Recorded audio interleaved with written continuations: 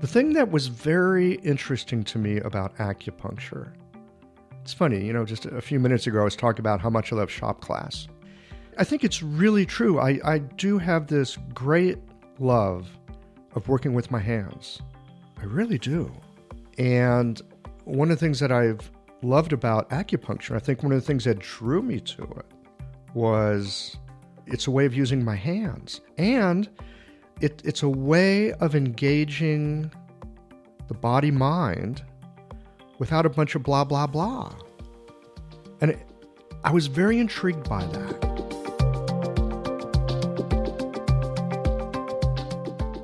I'm Michael Max, and this is Qiological, the podcast that curates East Asian medicine and methods through the power of conversation. When I lived in Taiwan, I found that new language and sentence patterns can be acquired in the comfort of your living room, but to really give your language legs, it needs to be taken out for a spin in the wild. It's the only way to find the groove of local phrasing, cadence, and peculiarities of expression. I used to hang out at a little tea and antique shop on the corner of Yongkang Street and Alley 52 where I lived. It was a quiet corner in the bustle of Taipei, and I got to be friends with the Laoban, the guy who ran the place. It was a lovely way to spend an evening drinking tea and seeing just how far my sketchy Chinese could get me. Sometimes the issue was not my pronunciation, but how my Western thinking infused my language and the shape of the world. One night, we were discussing a project that I was working on, and I took my American way of thinking into Chinese and ran it right straight into a wall of consternation. In the States, with our acute sense of individuality, we tend to focus on our talents and abilities. We measure ourselves by being, air quote here, up to the task, and peg our value and self-worth on the metric of what we can do or accomplish. This rather took my friend off guard, and I was quickly told, it's not a matter of ability. He says to me, of course you have the ability. It's just a matter of time. Now, at first, my Western ears heard this as a polite Taiwanese preservation of face, but as we drank pu'er tea, syncopated with the tick-tock of an antique clock, as the topic of time and its influence on ability wound its way into the conversation with the other people sitting at the table drinking tea, I realized the greater truth of his words. As humans, we have tremendous ability to learn, to develop skills, and accomplish most anything upon which we set our hearts. It's simply a matter of time. Something might take years, decades, even a lifetime or two to accomplish. Relentless persistence, indeed, brings things to fruition in time. And it's also true, if it needs to be done before it can be accomplished, then for sure, it is time that is the limiting factor. It was a bit disorienting, dropping the story of ability and realize that anything could manifest with enough time and consistent movement toward a destination. The limit was not me. The limit is time, and while that is a real and true factor, it is best not confused with ability, which, with cultivation, is endless.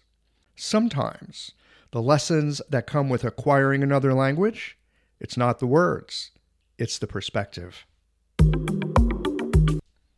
Today, the guest of this conversation is me.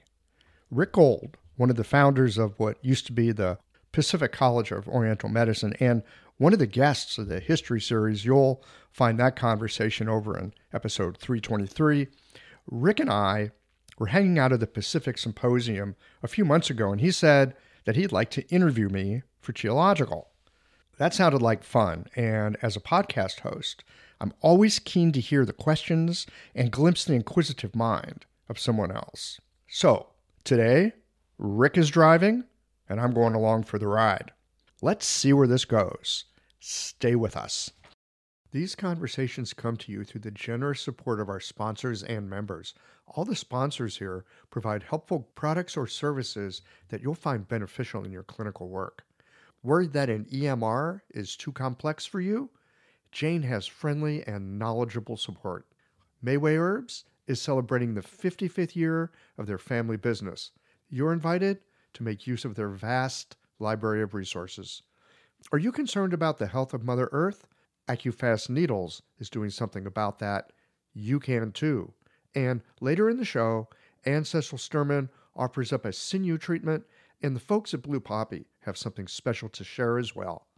Do be sure to visit the sponsors page on the Qiological website to take advantage of all the special offers our terrific sponsors have for listeners of the podcast. Hi folks, I'm Yvonne Lau, president of Mayway Herbs. Our family business turns 55 this year, and we wouldn't have gotten this far without the love and support of our community. We're truly grateful and promise you that we'll continue to work hard to support you and your practice. Please visit Mayway.com to find the perfect Plum Flower brand formula or formulate your own in our dispensary.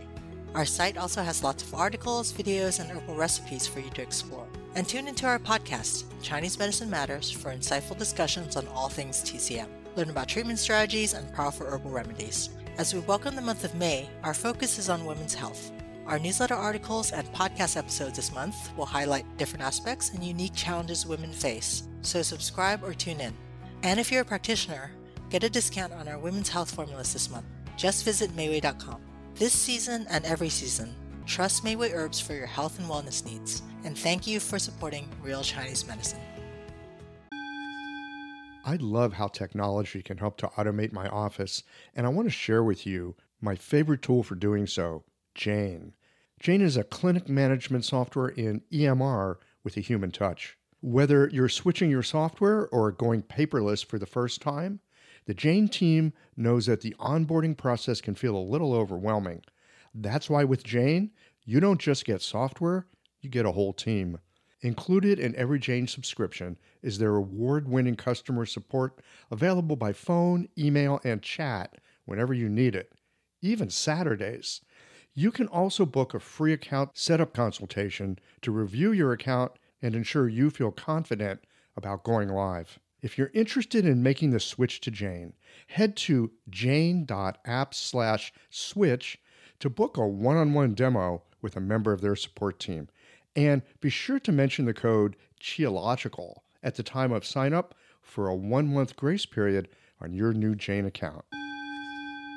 I don't know about you, but sometimes I take a step back and marvel at my acupuncture needles. I mean, they're the world's simplest medical tool. A sharpened wire and a handle. That's it. And with this simple tool, hundreds of health conditions can be resolved. I love it. What I didn't love was the amount of packaging waste I generated at the end of the day. But that has now changed too. Ever since I switched to AccuFast earth-friendly needles, I reduced my packaging waste by 90%.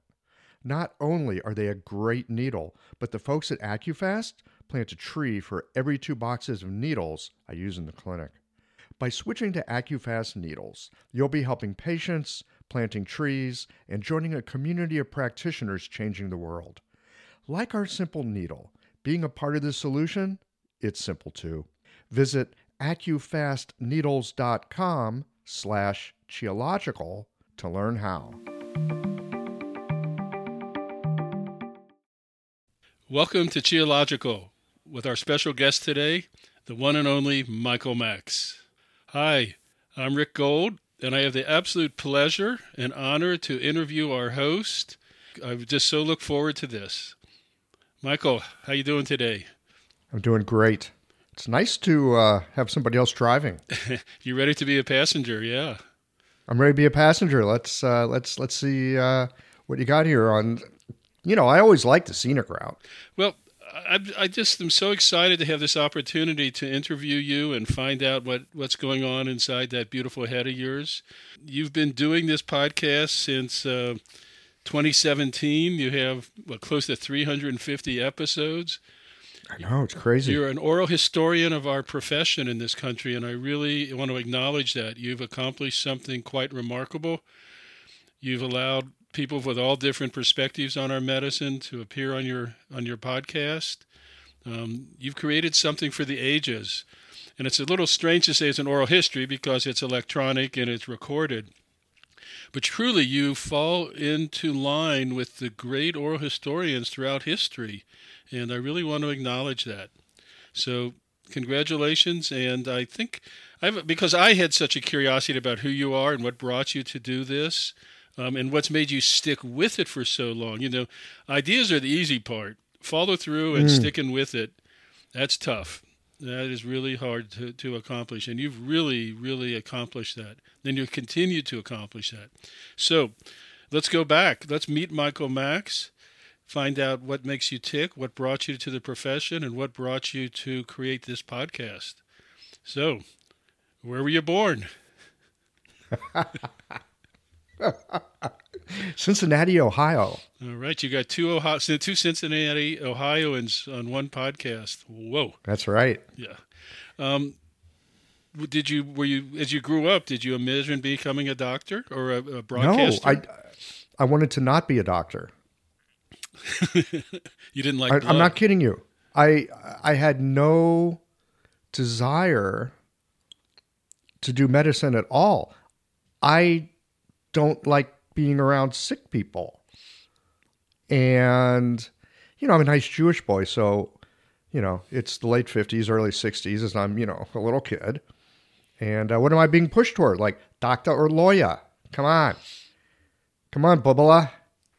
And neither of those had any interest for me. My favorite class in junior high, I remember coming home one day very excited from shop class. Where you build stuff. You use your hands and you make things. And Rick, I loved it. And I remember telling my folks, this shop class, I love this. It's so cool making things. I want to take more. And you can imagine where that went. I don't even know if they offer shop in public schools any longer. I don't think they do. And I think it's actually a big mistake. Big mistake. Along with the arts. Because it truly is an art. Well, it is. And so, I was just never interested. As far as being a podcaster, we didn't have podcast. I was a kid, right? When we was kids, we didn't have podcasting. The closest you could get was being an AV geek. Right. And that, first of all, you needed some real chops to be an AV geek in those days. There was tape and all kinds of equipment. And then there was the stigma of being an AV geek. And I wanted to be a cooler kid than that. Okay, so we need to fast forward then quite a bit here. Were you on your college radio station? No. None of this came. Podcasting did not come on my radar until 2014.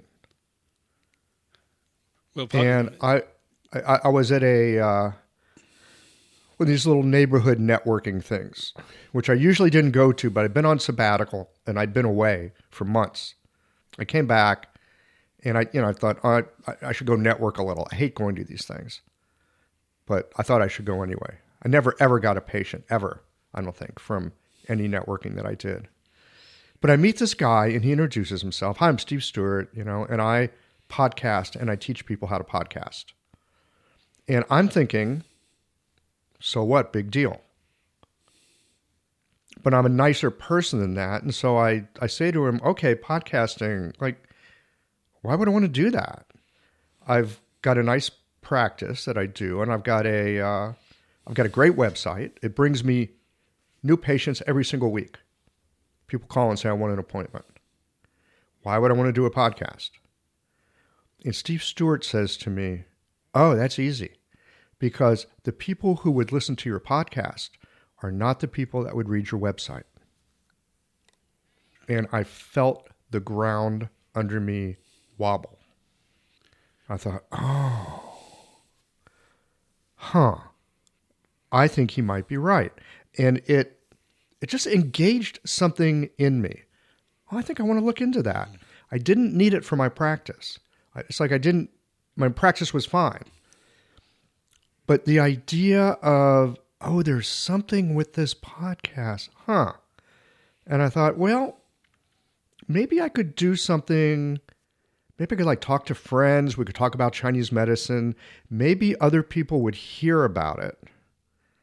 And if we could talk about it in an accessible, plain English sort of way, maybe they would go call an acupuncturist and get some help. So I reached out to some friends, and we just started having conversations in everyday English about acupuncture with the idea of trying to educate the general public. That podcast was called Everyday Acupuncture, and it launched in early 2015. It's like, let me experiment. I'm curious, right? It was like shop class. The shop class that couldn't continue with because my folks wouldn't let me. Now I've got a shop class of my own. It's called a podcast. And it was fun. It was fun hanging with friends and gabbing about medicine. I used to do it all the time when I lived in Seattle. But after moving to St. Louis, not many people to talk medicine with. So it was fun to gab medicine and maybe help people. I started publishing those. And about 6 months in, I had acupuncturists emailing me and saying, wow, thank you, this is great. And I found it very confusing because it was very simple Chinese medicine. It's like Chinese medicine 101 for the general public, plain English. And acupuncturists were listening and they were enjoying it. And I was like, I didn't make it for you guys. Like, how come you like it? But I took that as another nudge. Oh, well, if they like that, maybe they'll like something that's more deep and geeky. And that was the inspiration to spin off Qiological. Yeah. Well, we've definitely jumped ahead a few steps because we went from not being interested in medicine to being one of the main voices of our profession to reaching the public. So let's fill in some of the gaps, okay? Mm. So what'd you study in college? Well, I studied. I didn't know what to study in college. I went to college because I didn't know what else to do. I worked for a while, but it's like, I'm supposed to go to college. I went to college. I ended up studying urban planning. Uh-huh. But as I got into my junior year, I became very disillusioned with all of it. And I didn't know what to do. And so rather than waste what little money my parents or I had, I dropped out of school at the end of my junior year because it just seemed like a waste of time. Mm-hmm. And I headed west because a friend said, hey, you can make some money planting trees in Oregon. And I, as a 21-year-old, I thought that sounds good. So I headed west and kind of had a summer of adventure. This is in the 60s or early 70s? This is in 1978. Oh, late 70s. Late 70s, 1978. And in that summer of adventure, I landed in Seattle. And I remember parking my VW van of course, on First Avenue, walking down Virginia Street toward the Pike Place Market, looking out at the amazing view of the Sound and the Olympic Mountains. I think this is probably late May, early June. And I was like, oh, this is it, man. This is where I belong. Michael in the Emerald City. It was before it was the Emerald City. Back then it was called the Queen City. Later they called it the Emerald City. That's funny because our hometown of Cincinnati is the Queen City. Queen City. I know. It's hilarious. It's funny. These little synchronistic, these tiny little thin layer connections, isn't it? The nuggets. Little nuggets. Yeah. So I ended up staying in Seattle.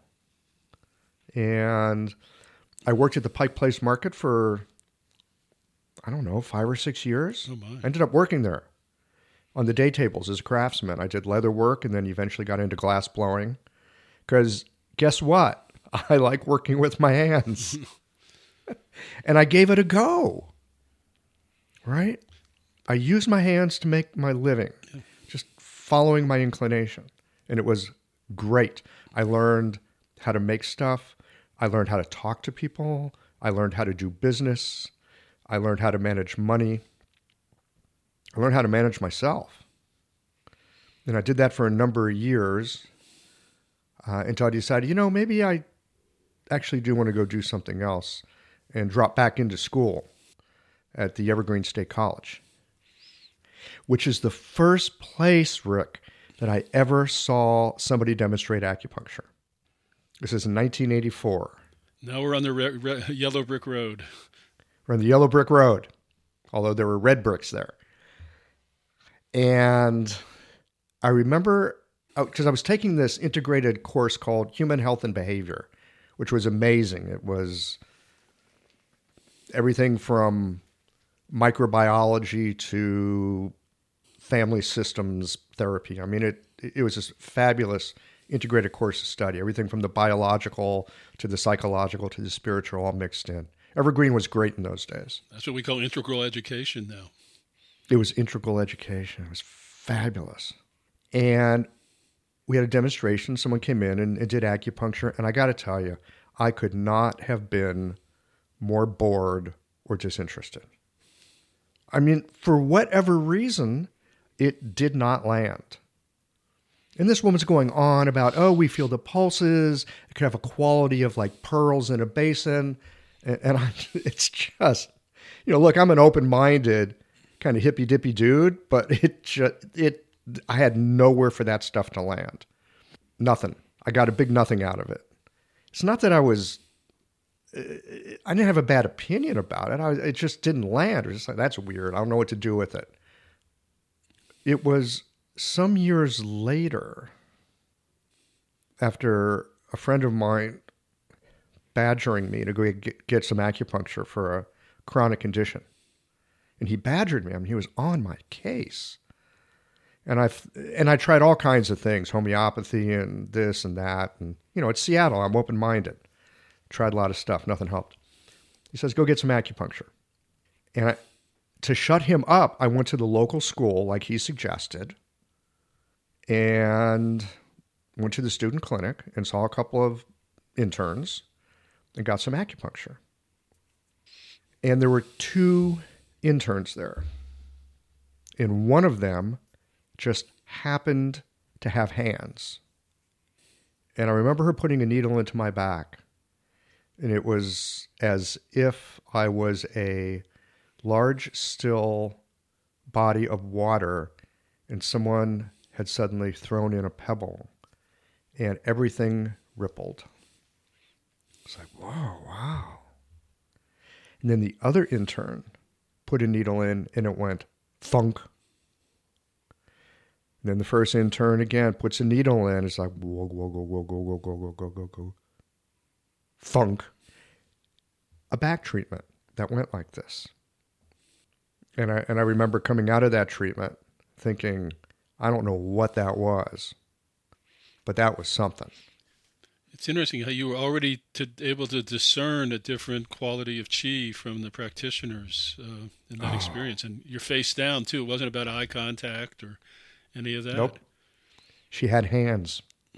Her hands were communicating her heart energy and Shen. And yeah. So, look, I had a nice job doing high tech at that point. I'm working in the computer world and have a pretty good life. But I'm starting to use this acupuncture because, I don't know, something's there. And it didn't help my condition at first, but I noticed I was sleeping better. I noticed my digestion was working. I didn't realize I had a digestive issue. Now my digestion is working really well. I wasn't as irritable. It's like, this stuff is interesting. Eventually, my condition started to change. And I just started using acupuncture as my go-to for healthcare. And I did that for a number of years. And then I got curious. What's up with this? What is up with this stuff? How's this stuff work? What's going on? And I did so I asked my acupuncturist and she says, here, read this. And she hands me Web That Has No Weaver, which I read and I go, that's interesting. I have no idea what they're talking about. I mean, it's interesting. I have no idea how to make sense of this. So then I read Between Heaven and Earth, right? Ephraim and Harriet's book. Also, very interesting. I have no idea how to make sense of this stuff. So I just kind of muddle on with my life until a certain point where I was thinking, I don't know if I want to stay in computers as a long-term. I'd been in it for a number of years, and I don't know, I was thinking of a change. Didn't know what to do. And this acupuncture thing kept rattling around at the back of my mind, and it just wouldn't go away. So I checked myself into a school. Wow. And I talked to my original acupuncturist. This is several years.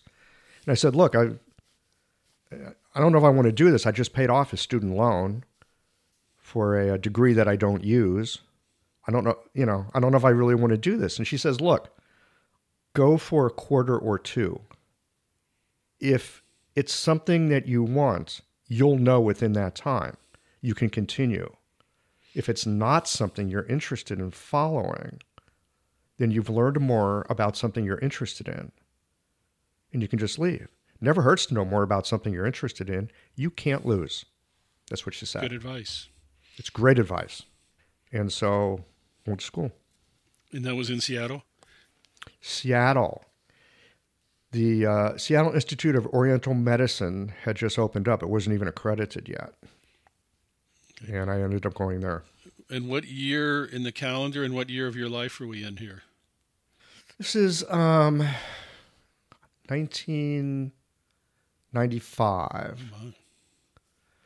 And I was actually looking into it earlier than that. I had to do a year of prerequisites at a community college. Had to do my anatomy and microbiology and some stuff like that. Because they didn't teach that at Scion. Mm-hmm. It's like all the Western stuff, like bring it with you. We're not teaching it. So I did a year of prerequisites, and I think I started there in 95 is what it was. I was in the second class. You're in your 30s by now? I am in my late 30s at this point. Late 30s? Yeah. My. I was 41 when I graduated. Interesting. And so when did the light bulb truly go on for you? I'd say about 6 months into it. And again, it wasn't like, kaboom, this is it. It was more like, this is really, there's something here. It's more like a nudge, or like a little itch or a little whisper. Mm-hmm. I remember talking to folks on the podcast. I talked to one cat because I like to ask them the same question. How'd you get into this? And he said, this is so great. He said, well, I was in a restaurant and I heard two women talking behind me, and one of them said, yeah, I just signed up for acupuncture school. And he thought to himself, yep, I'm going to do that too. And he went and signed up the next day. Yeah, we've followed different paths to get to here. That's for sure. We really do. I tend to be a little cautious, I guess you could say. And was there, what about your personal life at that time? Did you have a marriage or children or? No kids. I was married, had this nice job working in high tech. I'd gone from a hippie craftsman, like barely keeping the rice bowl full, to, a nice job in tech. I had a house, retirement funds, nice car, late model car, always started up when I turned the key, back when cars had keys. And was your wife supportive of this shift in your focus? Yeah, she was. Very cool. Yeah. So she was a psychotherapist. So, healing and that kind of thing, we both kind of caught into that. Somehow, even though I was avoiding medicine, healing was interesting to me. And I imagine what you saw, how you could use your verbal and personal skills and communication effectively as a practitioner, that it helped stir your passion more. I don't know. I think that might have come later. The thing that was very interesting to me about acupuncture, it's funny, just a few minutes ago I was talking about how much I love shop class. But I think it's really true. I do have this great love of working with my hands. Mm-hmm. I really do. And one of the things that I've loved about acupuncture, I think one of the things that drew me to it was it's a way of using my hands. And it's a way of engaging the body-mind without a bunch of blah, blah, blah. And I was very intrigued by that. Because my wife was a psychotherapist. I actually studied psychology. But it was like, man, by the time I got done studying that, I didn't want to do it. I wanted nothing to do with it, really. All that talking didn't fit for me. And did you resonate with your herbal studies well? I loved it. Yeah, I loved it. So you continued your computer job during school? I did. Yes, I managed to create some new services at the company that I worked for that allowed us to do better customer service for the people at that company. We started to bring things in like remote email and dial-in capabilities. This is before the internet hit. And I was able to increase our private network services. I ended up increasing the services and the support in the amount of time that the services were available, like 24/7, and saved us a bunch of money and had me in the office 20 hours a week and on call for the rest of my life, and that let me get through school. So I was very fortunate that I had a job that gave me the flexibility to be able to do school and do work and pay my mortgage. And with the cohort you were in school with, were you on the older part of the spectrum? No, I'd say I was pretty much in the middle. Oh my. Yeah, no, and these days, a lot of us were on second and third careers. Yeah, there's been a tidal shift in the profession, the educational component now. Yeah. So, I'm in my late 30s. There was a woman who was in her, I think, early 50s. Some other folks around my age, including a good friend who also came from Missouri, where I grew up, even though I was born in Cincinnati. So it was kind of fun having two corn-pwned dudes from Missouri in the class. And then there was a younger woman. I think she was the younger woman, maybe late 20s, early 30s. So I'd say we went from like the early 30s to the 50s in terms of cohort. And you went straight through school and sat for your boards. Yep, and then went to work. And then opened a clinic, opened a clinical practice. Opened a clinical practice, found a space that I could share with another acupuncturist, and Still in Seattle. Still in Seattle. And what was happening in your idea about what was happening in the profession at that time? The school became accredited while you were there, I imagine. The school became accredited while I was there, much to my great relief. And the state board was the national you took? The state took the national exam as criteria for licensure. So I took the NCCAOM, and that got me a license in Washington State. Yeah, and because of your podcast, you knew that exam didn't just get handed down from above. It took a lot of years and a lot of really dedicated people to get that to happen. Rick, I had no idea the magic that guys like you made happen. I had no idea of the sort of emergent phenomena that happened in the 80s that allowed our profession to self-organize. I'm hitting it here in the mid-late 90s, and it's just like, oh yeah, those people with, the hoop to jump through, and I'll jump through the hoop so I can get my license. You took it for granted. Yeah, I didn't just take it for granted. I had a little chip on my shoulder about it. Oh, these people and all their requirements, and I didn't know what I didn't know. I was not very appreciative. I didn't know to be appreciative. In some ways, it's not my fault. Just like I think it's not anyone's fault. So often we're in the midst of something and it might be really, really great and wonderful. We have no idea how great and wonderful it is because it's the only thing we've known. Yeah. Right? So let me give you an example of this. I'm in my clinic today, and someone's phone isn't quite working the way they wanted to. And he says, these things, they never work. It's like, nope, you're wrong. It always works. 99.99% of the time, it works, and it works perfectly. It's that 0.0001% when you notice. Just the other day, I was speaking with someone, and I said, can you imagine the visionary people who invested to build the cell towers before there was one person using a cell phone? And the genius that goes into creating our phones. We take our kids watch this remodel a house, and I said, you realize when you turn on a light switch, what happened for that to happen? From the creation of electricity, the invention of, and then the wiring of the house, and then so we take so much for granted. And I think gratitude's one of the things we can do to help alleviate our blaseness about all the beauty and the miracles that are around us pretty much all the time, if we slow down and pay attention. Amen, brother. Yeah. I'm really with you on that. There is so much, look, even, thinking the political moment as well. We live in a time, and in a country too, may I add, where you can pretty much say whatever the hell you want, right? This place sucks. We can say that. How lucky are we to live in a place where you can say, I think this place sucks? Because most places in the world, you do that, not so good. No. I mean, just small things like that.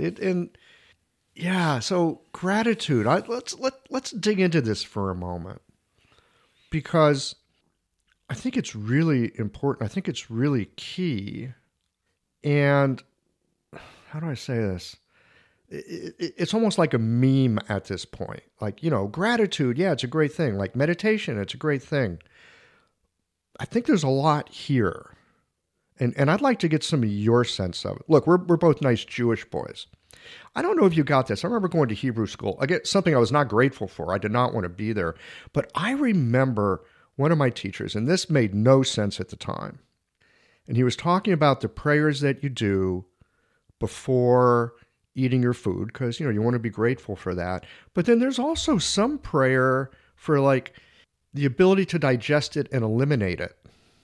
That, like, at every step of every process, to recognize the wonder and the miracle and great, it's like, it's great to be able to eat. Are we also grateful that we can also poop? I mean, is it possible to take our vision and our awareness and our perception and our sensibilities into, like, all phases of something that way?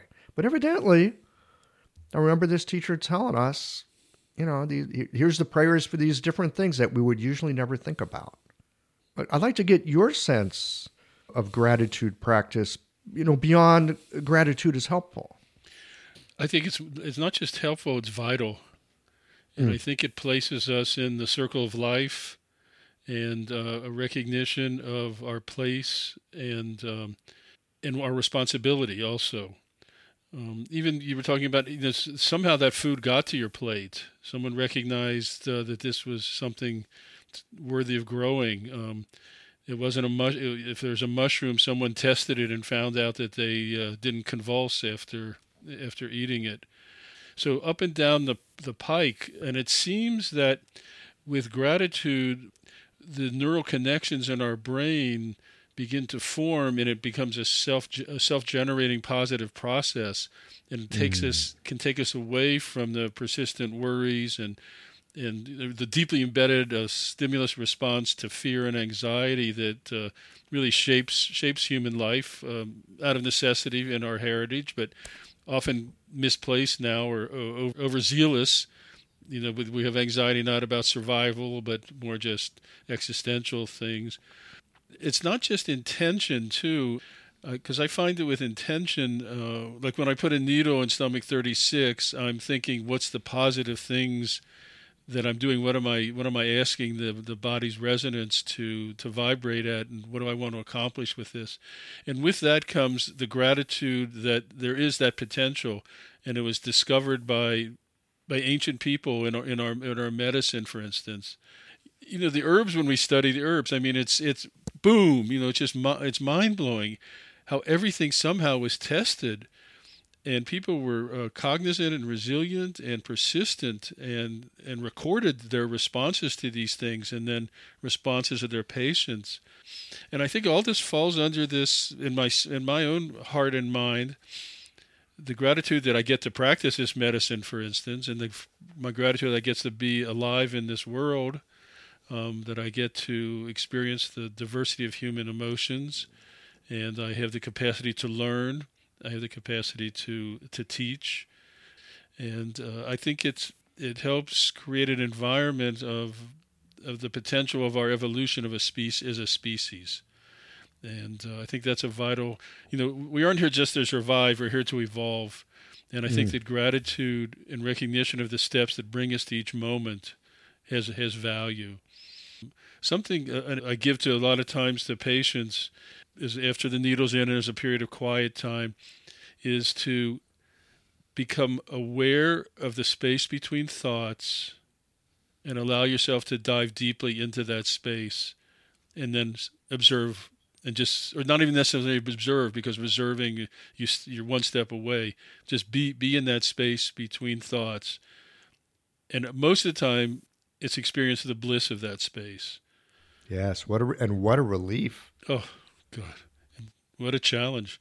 But I think that's one of the extraordinary things about our clinical capacity, is we can provide those moments in a unique way, quite profound and quite magical and repeatable. I guess if it's not always magic, if it's repeatable. I mean, there's no trick to it. I mean, it's real, and it's penetrating, and it's somatic. And now we're discovering it's hormonal, and it's bioelectrical, and it's all these other things too, as we see an integration of our medicine into the Western model. So we're blessed and privileged to practice this medicine, and it's really quite remarkable. I totally agree. I've been at it for 25 years now, and again, it came as this kind of a nudge. I want my life to be different. I've enjoyed this computer thing. It's been good. It's not bad. But there was this nudge. Yeah. It was a nudge and not a nudge. It was a nudge and not a nudge. And I think that's important. A nudge will take you in one direction. Yeah. And a nudge will take you in another. I have found that the nudges, they've never been wrong. They might take a long time to come to some sort of fruition that I go, oh, that's what this is. As we look back with awareness, we see how things that seem to be irritants or even potentially negative really were important steps on the path to where we are. And if we have gratitude, we express it then. But let's come back to Michael Max and out of the philosophy. So you're happily practicing, you're digging being a practitioner, and are you still a consultant in the computer world? Hello everyone, Anne Cecil Sturman here. A working knowledge of the 8 extraordinary channels from the unbroken oral tradition of acupuncture is valuable beyond words. The power of these channels is tremendous if the practitioner has well integrated diagnostic, theoretical and practical skill. You'll be familiar with Dumai, the governor channel, or the Sea of Yang, the primal reservoir of Yang, which ultimately finances all movement and growth. But this channel also governs the ability to self-determine. The psycho-emotional presentation of your patients can be matched to a classical activation of this channel, clearing impedance in the free flow of Yang Qi to body, mind and spirit. I'd like to share with you the marvelous potency of the Du channel in a full-length live treatment video from the seminar I taught last year in Melbourne, Australia. It's at annececilsturman.com/sinews 2024. Click on the Jump to Free Teaching button or see the link on my Instagram page at Anne Cecil Sturman. Thanks, Michael. Back to you. No, I don't consult in the computer world at all. I'm a practitioner. It's funny. Sometimes my podcasting friends will will say things like, so are you quitting your day job? It's like, why would I want to quit I love my day job. No, when I left the computer world, as wonderful as it was, I thought, that's it. I'm done. Well, it turns out that the computer world has been very helpful to me in being a podcaster. Because, how do I say this? What first got me into the computer world was a big surprise to me. I was in graduate school, actually. And word processors were just kind of coming into being. And I thought, hey, this stuff looks cool. Like, I can really get work done in a hurry. And it turned out I had a knack for learning software. I can't code a computer. I don't know how to do that. But I had a knack for understanding software and had a knack for telling other people how to use it, which is what got me started. And having that knack for understanding how the technology, how the tool works, like what's the tool and what can you do with it? Again, I'm back to shop class in some ways. So that time in the computer world made me very comfortable with, here's a groovy set of tools evolving very quickly, and you can have a lot of fun with it. Certainly. So you're busy in your practice. When you met that person who talked to you, said a little spark, a little nudge about podcasting. The ground shook. I want to be very clear about this. The ground shook. Okay. When he said that, it's like the ground went liquid for a moment. Are you still in Seattle at that time?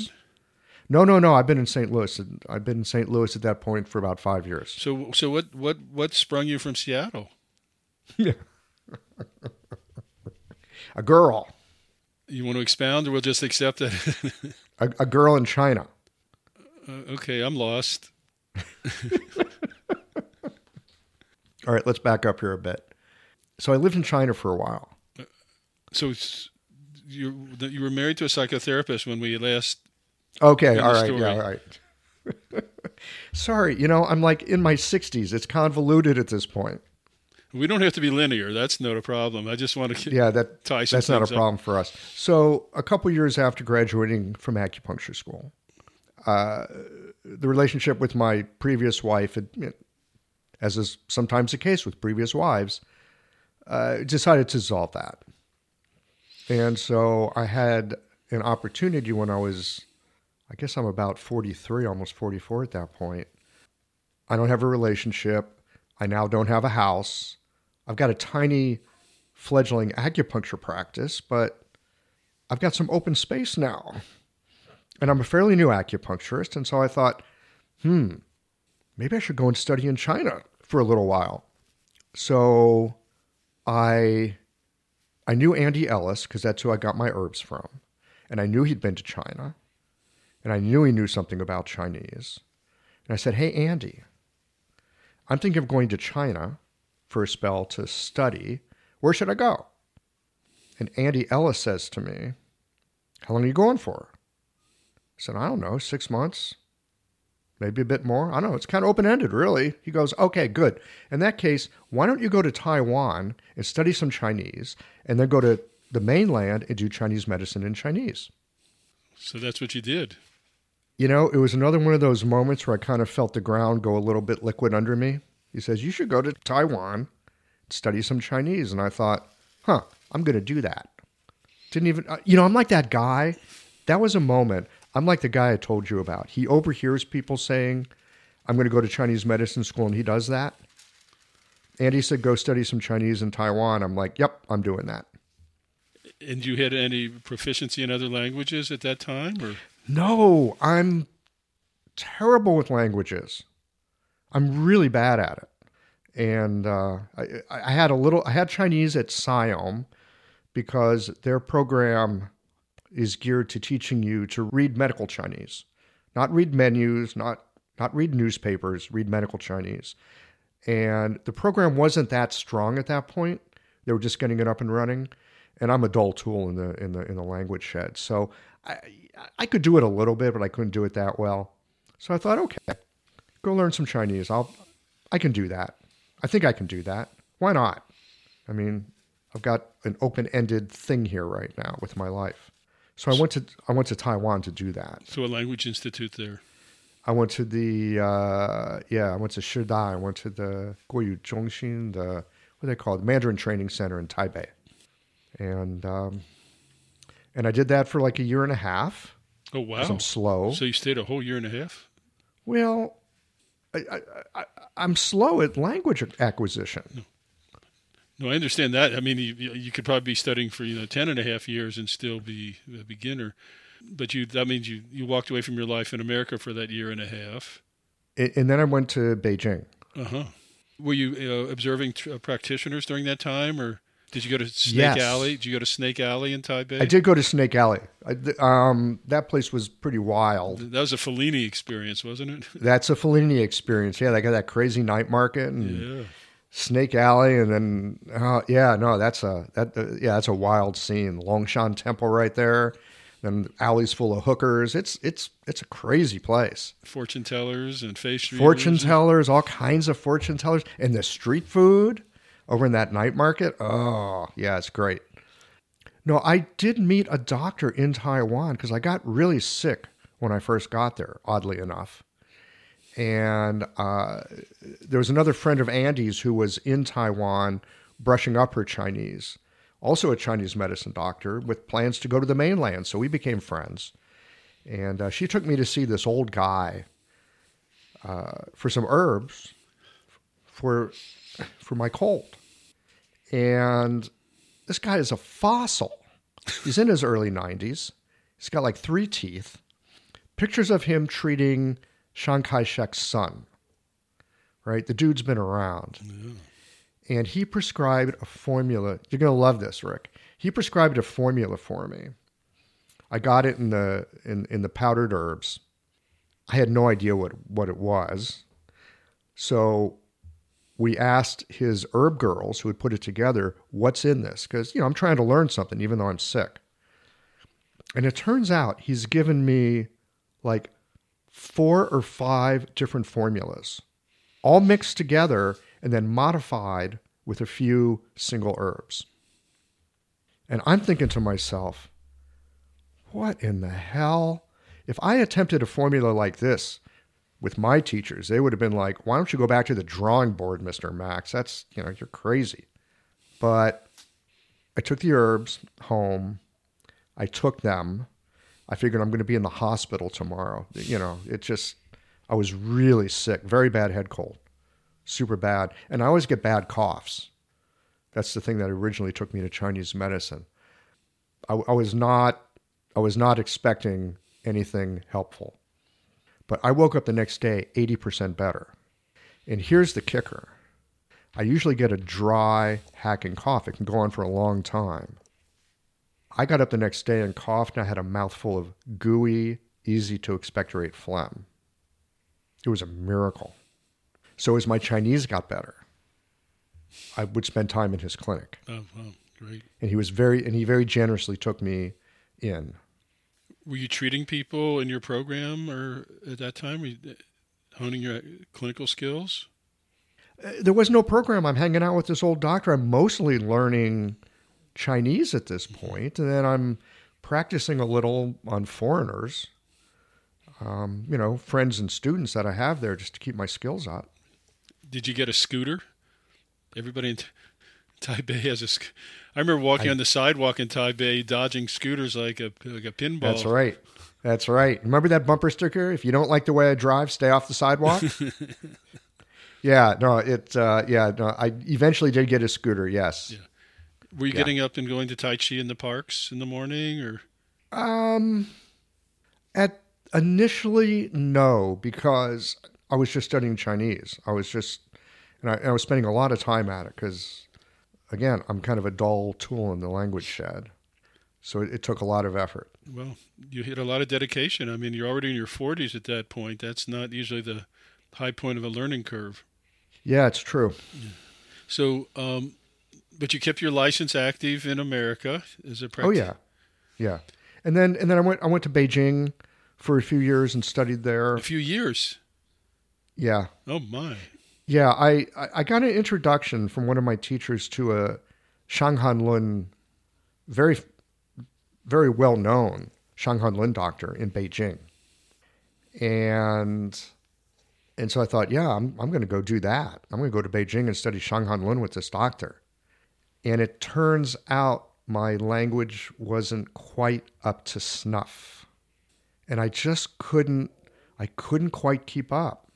I studied with her for a bit, but I couldn't quite do it. I was almost there, but I wasn't there well enough. And so I stopped studying with her. I did study at some of the hospitals as well. So when I got to Beijing, I was studying in hospitals. And I was studying with the Shanghanlun doctor. But I had to give that up with her because I just wasn't, I couldn't pull it off. It's very disappointing. I had to go back to language study. And around you in Beijing at that time, there's massive amount of building and commerce, and you're after the beginning of the economic miracle, I guess. Things are really shifting. This is 2002 that I was in Beijing, so it was already pretty built up. Yeah. Man, I remember getting there in the fall, and it's like I couldn't see to the end of a city block. It was like science fiction level pollution. It's something else. Yeah, it was really something else. So then what nudged you to come back to America? Well, so I was in Beijing for about 2 years, and then I really missed Taiwan. And I wanted to study more with this old doctor. So I reached out to him and said, I'm thinking about coming back to Taiwan. Can I spend time in your clinic again? He said, yeah, come on back. So I went back to Taiwan to spend another year and a half there. And so it's 5 years before I make it back to America. So when you got in touch with your teacher in Taiwan, was it through a letter with a stamp on it? Was it a phone call? Oh, it's a good question. Where was technology? I think I called him. And was the communication in Chinese, in Mandarin? 当然是，他不会讲英文. Okay. Yeah, no, he didn't speak any English. Uh-huh. I think I called him up. As I recall, I called him up. He didn't do email. I think I called him. So I went back to Taiwan, but something very important happened when I was in Beijing.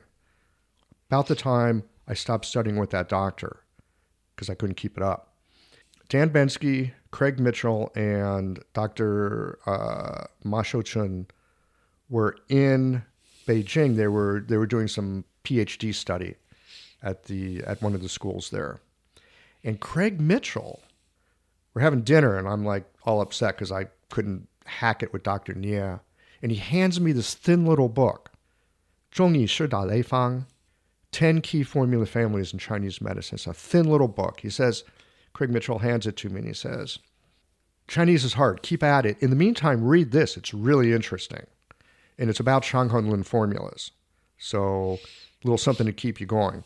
And when I first start reading the book, I'm thinking, yeah, my Chinese is really bad because I've never read anything like this about herbs before.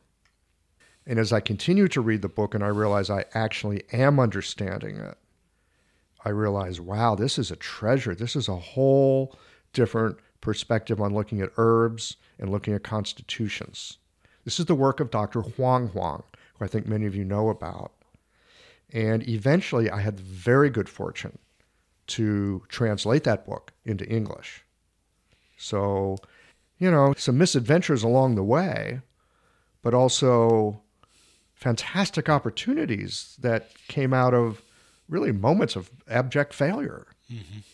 Anyway, 5 years later, I come back to the United States. What instigated the change then? I felt like I had a pretty good sense of what my teacher was teaching, but mostly it was a sense that if I didn't leave Taiwan soon, then I probably wouldn't leave. Because I really enjoyed the life there. And Taiwan's Were you coming back to see family every now and then, or were you? Every now and then. I think I came back 2 or 3 times in that 5 years. Yeah. But I really enjoyed living in Taiwan. Taiwan's wonderful. When I went there, it was a revelation. I just couldn't believe how much I enjoyed it and how good the food was. What was a revelation for you about the place? Well, I was much more of a fan of the People's Republic at that time. This is in the 70s and early 80s. I was in Taipei and toured Taiwan and did some clinical observation in 86. And I thought it was Chinese light, I guess. I don't really know exactly what my silly mind was thinking, but I've loved the vibrancy of Taiwan, the physical beauty, the kindness of the people. I was getting up early and going to the parks, and there are just hundreds of people doing Tai Chi. And I got drawn into a group that was doing the Yang style form I was familiar with, and they took me to dim sum. And it was just, in the National Museum, I mean, gosh, and the story behind the bringing of those artifacts out of China was an intriguing story. It was just really very, very special. And certainly was because I had been in Beijing and Shanghai in '81, and at that time, mainland China was still, everybody was wearing blue, and there was 2 hotels in Beijing that was all they had, and Shanghai was very rustic, I guess I'll use the word, and Taiwan was a bustling, modern place, and I remember the airport was very, very modern, and the highway going into the city. I mean, the airport's about an hour out of the city. And it was a very positive experience for me. And I understand how you would, be intrigued by it and stay. But again, you were at a different stage of your life. You had already been married, a professional. You're in I guess you're in your late 40s almost now. Mid 40s at that point. Yeah. Yeah. So I'm so glad we're having this discussion, and maybe your listeners are too, because I don't know if everybody realized how deeply embedded you are in the medicine, in the culture, and in the language. It's very impressive. I just kind of followed it. And at a certain point, I wasn't going to leave until I felt like I'd squeezed something of value out of it. I wanted enough language that I could do something. I wanted enough learning that the trip would have been worthwhile. Not just like, oh yeah, I went to Asia, but I needed to feel like I had something tangible that would allow me to understand and use the medicine and maybe even, hopefully even, share it with my colleagues. Yep. Right, which I was able to do with Huang Huang's book. And thank you for that contribution, sir. So while you're there, in your mind, is home Seattle? If you're thinking if I was going to go home, would be Seattle? In my mind, home is Seattle. Yeah. And so I decide I'm going back. And before I go back, because, I've been working my ass off for almost 5 years at this point, I decide I'm going to go back to the mainland, just take a walkabout for a few months, just stroll around China. It's like I got enough Chinese, I can do that at this point. And I've been working hard, so now I'm going to go not work and just go enjoy China for a few months. Although I had a little translation project I was working on for the Lantern at that point. So I just, I took that and was hanging out and ended up going to Yangshuo. I thought I'd go to Yangshuo for a few days. Yangshuo is just outside of Guilin. It's that place with the beautiful gumdrop mountains and the rivers. Mm-hmm. And I met a girl there. Uh-huh. I met a girl, and that was a girl that later I went back to China to see, if there might be something here. I went back to Seattle, 3 years in Seattle, and then back to Beijing and see what might happen with this girl. And? We ended up in St. Louis, Missouri. Was she a practitioner of Chinese medicine, or? Not at all. She'd like to be, but there's no schools here in the area. But so this is your wife? This is my current wife. Yes. Wow. So there is a love story in there. There's a love story in there. So she didn't want to come back to St. Louis. So what? No, she was happy just to get out of China, I think. She was happy to go wherever we were going to go. So she was up for an adventure. So you went back to St. Louis because you had roots there? We went to St. Louis partly because of roots. I grew up here. I was born in Cincinnati, but grew up in St. Louis. And what happened is we've been trying to get her a visa to come to the States. And that just wasn't coming through. Not coming through. I was working for a while at PMPH in Beijing, but that just wasn't my cup of tea. And trying to think, like, what next? Do we go back to the States? Do I stay here in China? Things are going nice with the girl. Buddy of mine from St. Louis, who has an acupuncture clinic, says, I'm going back to the West Coast. If you'd like this clinic, I can make it very easy for you to walk into it. He had a very nice, very busy clinic. And I said to him, thanks much. That's really a generous offer. I grew up in St. Louis. I have really no interest in going back. Thanks much. The universe, being what it is, 3 days later, brings forth the visa for the girl. So, we have an open door to St. Louis. I guess we'll go there. Very cool. Here we are, almost 15 years later. And your national license transferred to Missouri as far as being a practitioner? Yeah, pretty much. I mean, you've got to go through the rigmarole here and fill out the papers, that kind of thing. But, the nice thing about an NCCAOM licensure, as long as you keep it up, right, you got to keep paying them every 4 years and recertifying. But then whatever state that you go to, they'll send along that you're a qualified practitioner. And so, it's kind of nice. Absolutely. You don't have to go take exams in each state. They just say, yeah, this guy's qualified, and you get a license and you go to work. So you come back to America and the landscape of our profession has evolved. It's become a little more mainstream probably. Mm-hmm. There's probably a little more insurance coverage. Depends on where you live. And you were able to, you walked into an existing practice and were able to nourish it and grow it. Yes. So you're doing all that now. You're well into your late 40s. Yeah. And maybe early 50s at this point. Probably early 50s. Because I remember being back in Nanjing, working on the book with Dr. Huang, right about the time I turned 50. I remember turning 50 and deciding to go to Yixing to go buy some teapots. And I got on one of these little buses that take you between towns. This is on my 50th birthday. I'm going to Yixing. I'm so excited. Yixing, this is like Mecca for teapots. And halfway to Yixing, I have a panic attack. Remember it so clearly. I had a panic attack. I am flipping out. I'm 50 years old. I don't have a house. I've got a practice in Seattle, but no house. I'm driving a crappy car.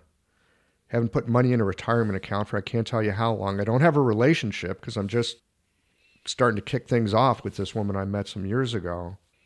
I felt like I had nothing. It's like everything I thought I was supposed to have at the age of 50, Rick, I had none of it. And I'm on this bus with chickens and smoking Chinese people and spit on the floor. And I'm actually kind of losing my mind. It was very scary. And I don't know where this stuff comes from sometimes, but there was this thought that comes up. I'm so grateful for this.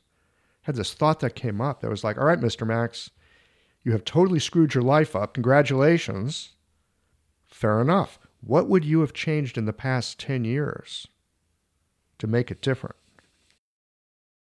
Guess what answer I got? Nothing. Not a thing. Not a thing. The truth is, not a thing. I wouldn't have changed any of it. None of it.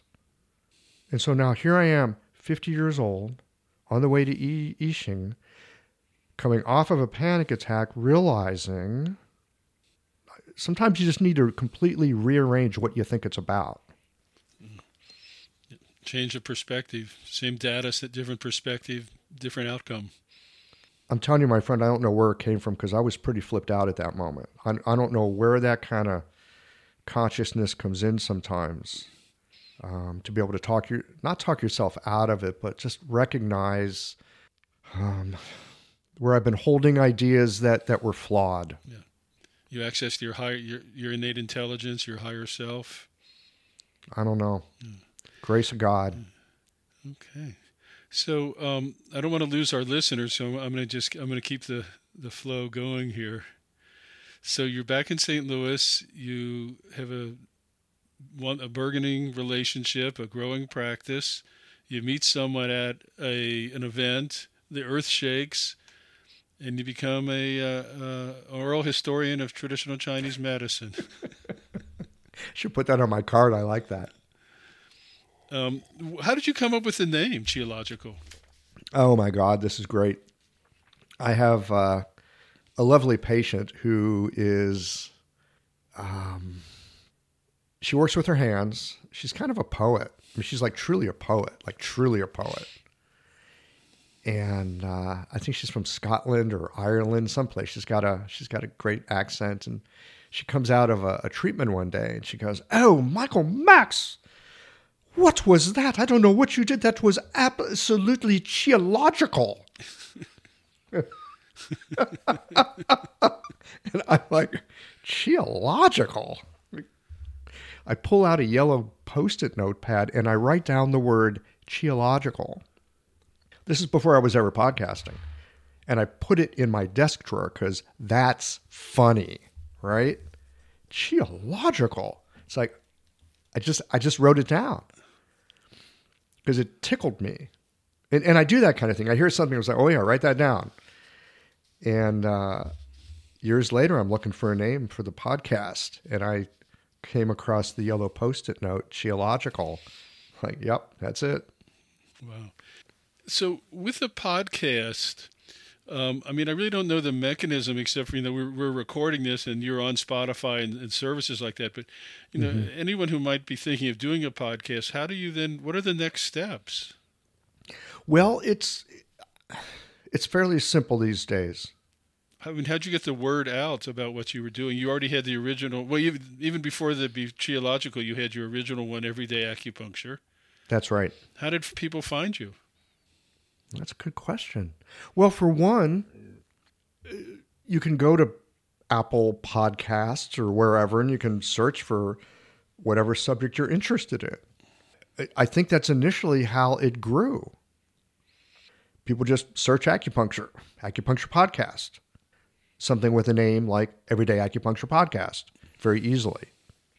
And I think that's how the first one grew. Just very organic, people doing search. And then Qiological, I think I probably had a mailing list. Mostly what I've done, I think, to help grow Qiological is just remind people, hey, if you like the podcast, tell your friends. Mm-hmm. Well, the quality word of of mouth is always the best. Yeah, and the quality of what you're doing is certainly, but you don't really have a marketing budget per se. No, I mean other than like a newsletter and no, I not really. Your website. I expect people to talk about it if they like it. Can you share with the audience the scope of how many people you're reaching? How many listens you get per episode? Yeah, it's a little hard to tell sometimes because just because there's a download doesn't mean people have listened to it. Yeah. So I can tell you the downloads. Sure. Generally speaking, an episode after it's been out for a month probably has around 2,000 to 2,300 downloads. Mm-hmm.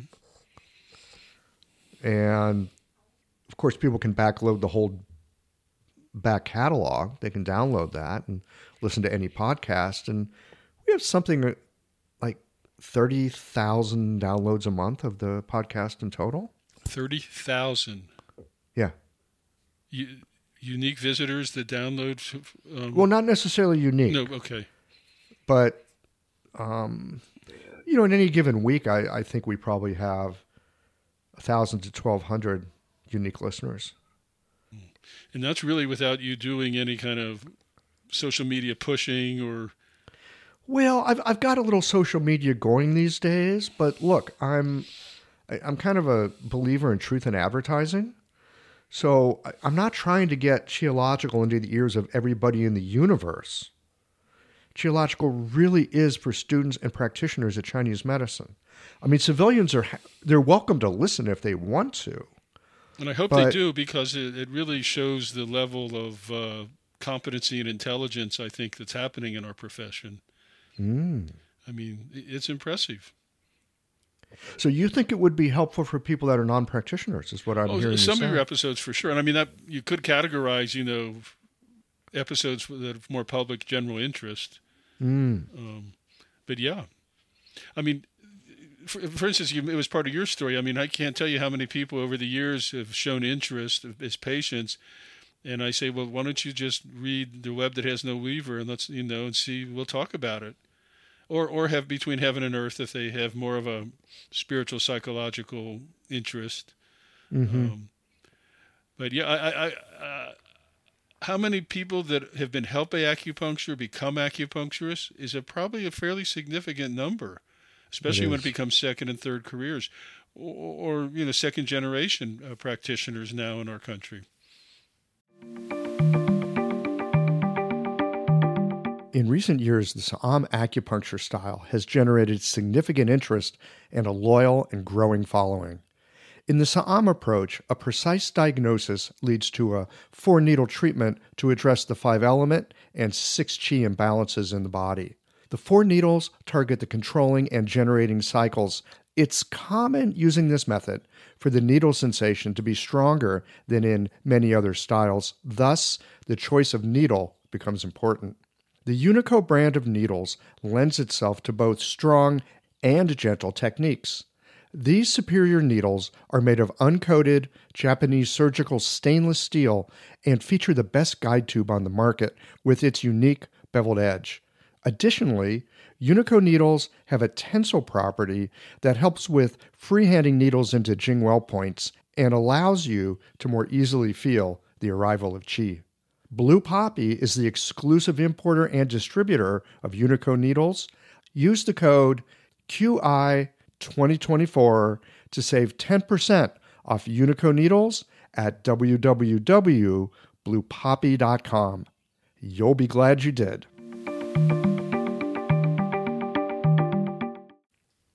And I'm delighted to say there are people who have listened to the podcast that have then gone on to become acupuncturists. It's been gratifying. So yeah, I think you're right. I hadn't really thought about it, that there could be a wider appeal, but yeah, I think there probably could be a wider appeal. And do you use your opening essays as like blog posts? No, they're just little opening riffs. You can only get them on the podcast. And are those scripted? I have a writing practice that I sit down and think things through. I write almost every day. It's actually something I started doing when I was in Taiwan. It just spontaneously arose. And I've been doing that pretty much ever since. And so those little editorials just come from what I'm chewing on myself. Because I'm speaking as a fan right now too. I mean, I think from the beginning people could tell I'm a fan. That you come up with some pearls. You really do. Not necessarily pearls in a porcelain bowl. That's for the insiders that know our profession. But really, if some young MBA came along and saw what you accomplished, they'd go, my God, we could blog you and grow your audience, yada, yada, yada. But it's grown organically, and it's really commendable that you're reaching that many people. And I know around Pacific, here in San Diego, there's a buzz. When you have a new episode, there's a buzz. And the students are listening, and it's... What are they saying? I'm so curious. You say there's a buzz. What's that buzz like? I have to say that my daughter's a student at the school, and you met her, and they talk about the episodes, and they look forward to your new releases. I don't know what they apply in the clinics but there's certainly clinical gems that your speakers come up with. And I think your history, you and I encountered each other with sort of history. We honor the ancients in our profession, but we just take for granted our schools here. And the literature, the amount of literature we have to study with now is amazing. It's incredible. And it's just a fraction of what's potential. And I think you're encouraging the new generations to really become more self-aware and more conscious about the heritage that they're part of. My daughter didn't want to follow. She kept saying, "I don't want to follow in your footsteps." And I said, "You're not going to follow in my footsteps. I want you to stand on my shoulders and go much farther than I've gone." because you have the potential. You have the gifts. You don't. Some of the battles we had to fight. I mean, how many times did you have to explain to people in the early days about acupuncture? Now they just sign up. They're referred by their doctor or their therapist or their friends. It's a totally different landscape now, and you're helping. You're helping pave that road, and it's really great. I've been really fortunate. First of all, that my friend badgered me and I went and got some acupuncture. And secondly, to have the great privilege of studying a medicine that's allowed me to sit in a room with anybody. They could even be in the process of dying. And I don't see them as sick people. Like I said, one of the issues I had with medicine as a young person is I don't want to be around sick people. And because of the ways that we have of being with people and because of the ways we have of understanding how nature works, we have this fantastic sense. We have this idea of the Zheng Qi. There's this thing in us that's upright. It's always there. Up until the moment of death, it's there. There's always something upright. It's not just sickness.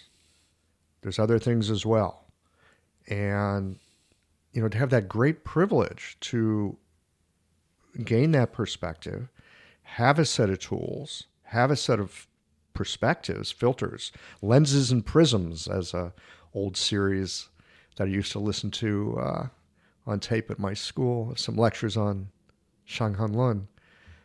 Not just to be able to help people with their illness or their health in our clinics, but to be able, Rick, to take these perspectives that Chinese medicine is built on and see it flow through how society works, to see how it works in a relationship, to understand something of the cycles of aging. It's truly been a treasure. Absolutely. To have been exposed to this, and the people that have taken their time to help me learn this. I love what you say about we stand on the shoulders of others, and we have shoulders, hopefully, that allow others to stand upon. And I want to put in a plug for, like you said, we like to honor the elders, and we often think of the elders as being Zhang Zhongjing and Sun Simiao and, like the really, really old famous doctors. Again, you guys at the beginning that were following something and you had no idea where it was going to lead to. There was no profession yet. There wasn't even an idea of a profession, but guys like you, there's a thing here and I'm following it. You blazed a path for people like me. And yeah, I want to give a little shout out to I'm going to call you guys the recent elders. You gave me the possibility of stepping from one profession into another. So I'm grateful. It's a privilege, really. Thank you for coming along. What else do you need to know? I went back and listened to some of your earliest podcasts in preparation for our chat today. And is there a way you were sort of like a fully formed idea with episode 1 that I heard you were talking about children's ear problems with a doctor in Chicago. I forget his name right now. I can see his face. I'm blanking on the name too. It was a while ago. Really. It was, so you already Miller, had a fully Miller, formed, Dave Miller. David Miller, right. You already had a fully formed concept, and you even had a few sponsors from the beginning. Did they carry over from the everyday? Yeah, okay. So here's a piece I hadn't talked about, so let's fill that in for you. At that point, I probably had 50-ish episodes under my belt with Everyday Acupuncture. And so I had a little bit of a sense of how to sit and listen. But really, I have to tell you, where I've learned to sit and listen, it didn't come from podcasting. It came from sitting in clinic with patients. The treatment room. It really does. I've been able to take that skill, and use it in podcasting. It's very helpful. It's allowed me to do what I do. So there's that.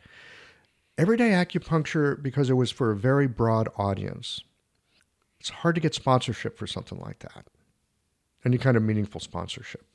But if you have a niche podcast, let's say you're a collector of chameleons, right? It's the Chameleon Collector Podcast. Guess what? You're going to be able to get sponsorship from people that sell things to chameleon aficionados. I'm serious. Yeah, bow ties for chameleons is what I saw. Bow ties for chameleons, right? And so when I took this idea and took it from everyday acupuncture into Qiological, now we're going to go deep and geeky into Chinese medicine. Civilians probably aren't going to listen too much. Now you've got the opportunity to put your audience in front of people that would like to get in front of that audience. And so I had sponsorship from the very beginning of Qiological. It was part of the experiment at Qiological. I wonder if I can make a little money with it too. Can this thing be self-supporting? And I've had sponsorship ever since. It's how we have the podcast. I've tried different models, including more of a paywall membership model. But really what works on the internet is advertising. That's actually how it works. And so you could say I have an advertising agency that uses its funds to do a podcast. And I'm very keen on bringing on sponsors who have something of value to share with the listeners so that you're not fast forwarding through Athletic Greens or something like that. I want to bring the listeners something that will bring them value in their clinical work. Beautiful. What are your thoughts about the profession 10 years from now, 15? It's very, very hard to see the future. It's very hard to see the future. And I know for myself, so often in my life, I've had ideas at certain times about how things were, and I get 10, 12, 15 years down the road, and I go, yeah, nope, I don't think it works that way. So, Rick, I honestly don't know, but I want to share an idea with you that might make me sound like a heretic, okay? At this point, we have doctorates, we have, 5 or 6 years of training. It takes a long time to learn to be an acupuncturist. And I think there's a place for that. But increasingly, maybe this comes back to my 8th grade self who loved shop class and kind of, there's a part of me that loves the trades. I wonder sometimes, especially as other professions are glomming on to what we do, and they'll take it and rebrand it and rename it, dry needling, things like that. It makes me ask this question. Does acupuncture belong to us, or do we belong to acupuncture? And if acupuncture belongs to us, all right, now we have to put up all these barriers and, circle the wagons, make sure other people don't take it away. But if we belong to acupuncture, we're the ones that should know more about acupuncture than anybody else. I wonder, I don't know if this is true, but I wonder, it's an inquiry I have. Maybe it's up to us to teach PTs how to do a modicum of safe acupuncture. Maybe it's up to us to teach nurse practitioners, here's a little acupuncture that you can do instead of prescribing that medication.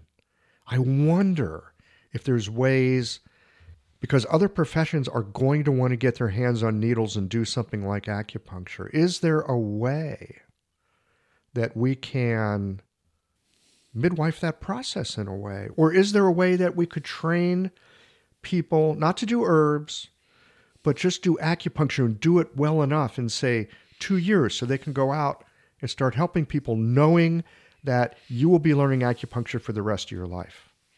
And maybe there's a place to have it be a trade. I don't know. These are the things I think about. I know it makes me sound like a heretic, but I'm often thinking outside the box. And as I look at where things are going these days, And sometimes I've even heard people talking about, look, enrollment in schools is down and the price to learn acupuncture is high. And, the NCCA themselves a while back said, in a few years, we may not even be in business anymore. And it makes me wonder, well, if that's true, what might be the opportunities that would be available to us? So I don't know. What do you think about that? I don't think I'm going to step into that pool of alligators specifically with an opinion. But I would say this.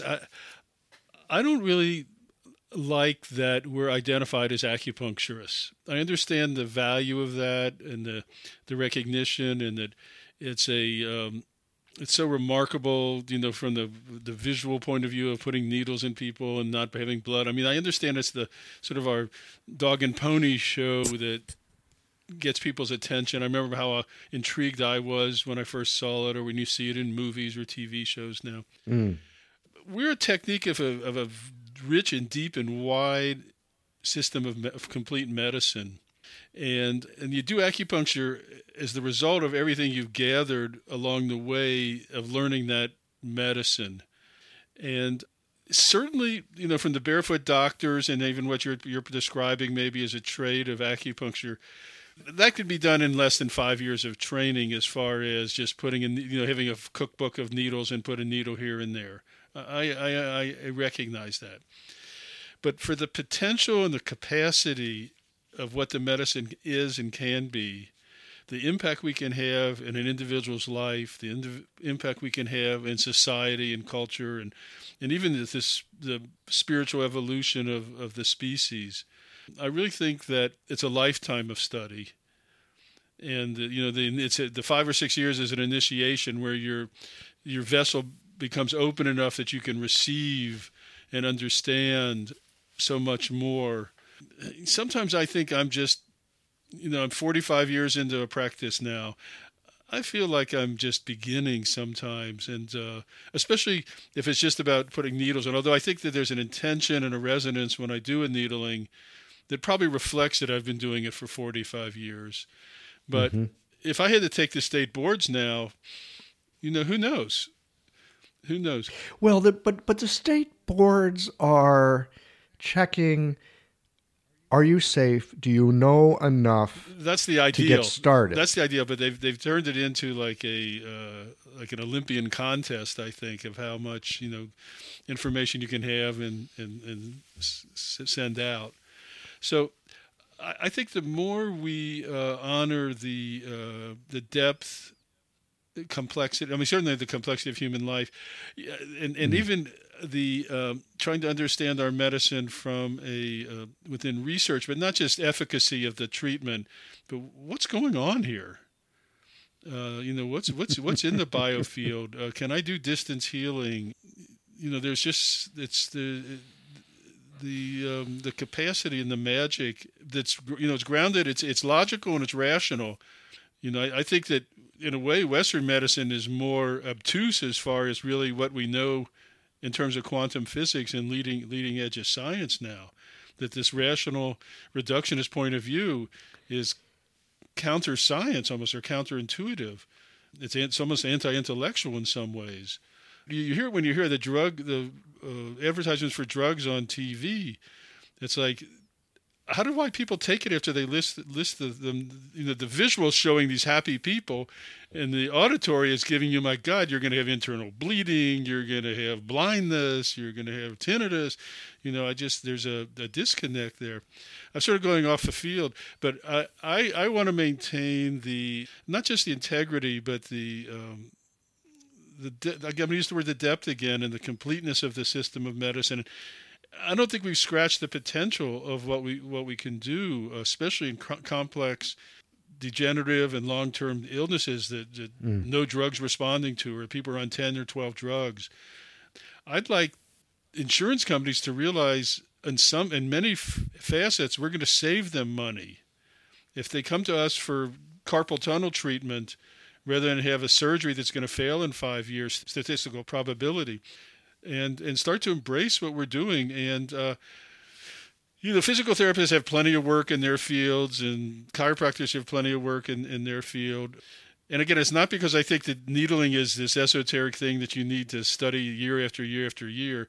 That acupuncture is the expression of the depth of knowledge that a person acquires and is learning along the way and continues to deepen, so that when that needle is put in, there's a resonance and an intelligence and an intention that goes way beyond just the insertion of a needle. There's a process that we go through that gets us to, I'm choosing this point and I'm going to needle it in this way. For me, that's the juicy part. For me, that's really what it's about. It's not just where the needle goes. It's how you get to knowing where the needle goes. And a component of the training that I would like to see deepened and enriched is in communication, verbal and nonverbal communication, and what we share with our patients. You know, if you study any sort of, I'm going to use the word hypnosis, but in the broadest sense of effective communication, the negative messages that come out of many practitioners, east and west, has to be acknowledged and recognized and changed if we're going to see the potential for healing deepen and grow. Oh man, you know what? I think we could do not just a whole show, we could do a whole series on that. I think you put your finger on something, Rick Gold, that is near and dear to my heart. Because I think there's what we do in clinic, and it's very important, and we have to be good at it. We've got to have a good toolbox. We have to have great tools in it and know what we're doing with it. There's that. But there's also this piece of how we are in clinic that I think is really important. And you could put it under that rubric of communication or good communication or having rapport with your patients. I think there's something there. Skillful use of language, because how you use language really matters. And there's something there about leaving room for all the things that are there, but maybe not necessarily asking for attention at the moment, or they're part of the constellation of what's happening for a patient. But it's like you're only allowed to look at them from the corner of your eye. You know what I'm talking about? Does that make sense? Absolutely. It's like, what we teach is, the symptoms are what bring the person to the practitioner, and the signs is what the wise practitioner sees and recognizes.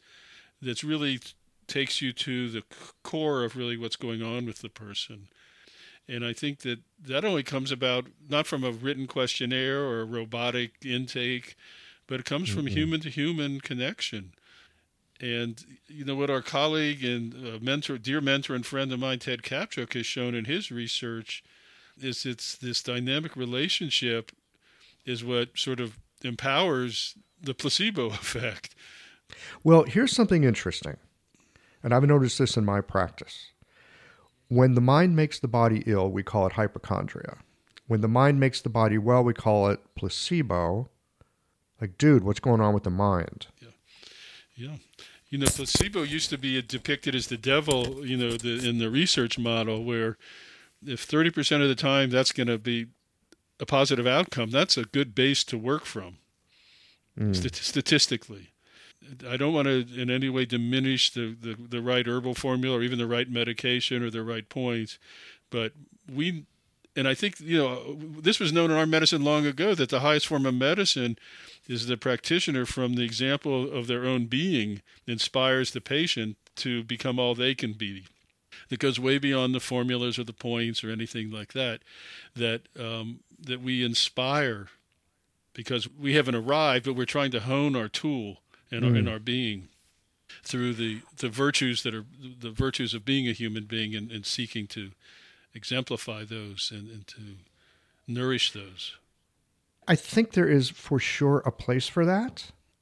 I would also suggest there's a place not for that. So, we often hear about the higher, middle, and lower level of practitioners. I was talking with a friend the other day. about meditation and this and that. We're talking about avyokatesvara, who can appear as whatever someone needs to help relieve the suffering that they've got at that moment. This image was very impactful for me. It seems to me that there are patients who come to us and they've got knee pain. And you know what? Like Freud and the cigar. Sometimes a cigar is just a cigar. Sometimes knee pain is just knee pain. And really, what does that patient need? They need someone to help them with the knee pain. Now, sometimes they'll come in and they've got knee pain. And in addition to the knee pain, there's this other stuff going on. It could be a kidney deficiency. It could be some kind of blood deficiency. It could be something very much that's a psychoemotive manifestation. Now, in that case, we need to appear differently and help at that level. I think it's really important to discern, to be able to use our discernment. What does this person need at this time? I always had a really hard time with, I'm just going to treat the spirit. Look, if the problem is the knee, treat the knee. But if the problem is the spirit, don't just treat the knee. And I think that comes from our discernment and not projecting our own belief on every situation. Okay. There's another whole conversation or two about dealing with our own beliefs in clinic. This, I think, is part of the how we are in our practices. And this, too, is part of what I think makes a practice so delicious over the period of time. Being able to acquire a certain kind of discernment. And in the great privilege of being able to accompany people, as we go through this life. As we walk people back home. Walk them back home. Walk them back home. Yeah, like our other nice Jewish boy used to like to say. So, my friend, thank you for joining your podcast today. Thank you. Thanks for driving. Thank you for being willing to share more about yourself and not just being the cipher, the host, asking all the questions. I really think that your audience is going to appreciate and respect you even more for who you are and what you've done to get to where you are. It's really deepened and enriched my recognition of who you are, and I want to thank you for helping our profession to remember, because I think that is a critical part of our self-awareness and the strength of our foundation. That we're not just hanging on the mast, being blown by the wind, but we're grounded in something very, very important, and the potential of what we can offer for healing, societal and personal, cannot be diminished or underestimated. And so those of you that are students, stay with it. Michael in his years, myself in my years in the practice, it is a privilege to be involved in this medicine, and especially in the Western world at this time in history with the seeming monolith of the Western medical model and the strength of the hospitals and the pharmaceutical companies. We have our place. We have a seat at the table, and we want to invite people into our home and sit at our table too, because we got some delicious food and some pungent herbs cooking, and we got some potent needles, and we've got some big open hearts and sharpening shins. And so it's a beautiful profession, and we're blessed to be part of it. And Michael, thank you for all that you've done to make us more self-aware and to introduce teachers. We when we're in our schools, we have our teachers that we just bond to, and we think, ideally, hopefully, that we just respect them so much. But you've allowed me to have teachers that I would have never met, that are all over the place, that embody a certain level of knowledge and wisdom. It's nectar. It's just so sweet to be able to drink from it.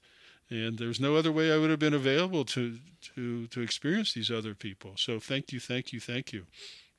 It's my pleasure. It's truly my pleasure. And I feel like I've been so fortunate that I've had a chance to sit down and talk with so many people. The vast majority of people on Qiological, they're not luminary practitioners. They're not, people in the spotlight. You may have never heard about them if you hadn't listened to Qiological, unless you were their friend and you just hang out with them as you go for a walk around the lake or something. I am so optimistic about the medicine we practice, because I get to sit and talk with people who are just taking the principles and they're just working it in their clinic. They're not drawing attention to themselves. They're not even trying. They're just living good lives, helping people and learning about the medicine. And I am grateful that they'll sit down and talk to me for an hour or so and share with me what they've discovered in their work. It's a great privilege. I am so indebted to the generosity of the people that have sat down for almost 350 episodes now, that I can share this. So truly, a thank you. There is no Qiological without the people who come to sit and have a conversation. And there is no Qiological without all y'all out there listening. So thanks for letting me do this. I'm still getting away with it. And may you continue for a long time. Thank you, my friend. Okay. And with that, we draw to a close. All right. Till next time. And I think you have to come back on again and talk about that, how we are in clinic some more. Just ring me up, my friend.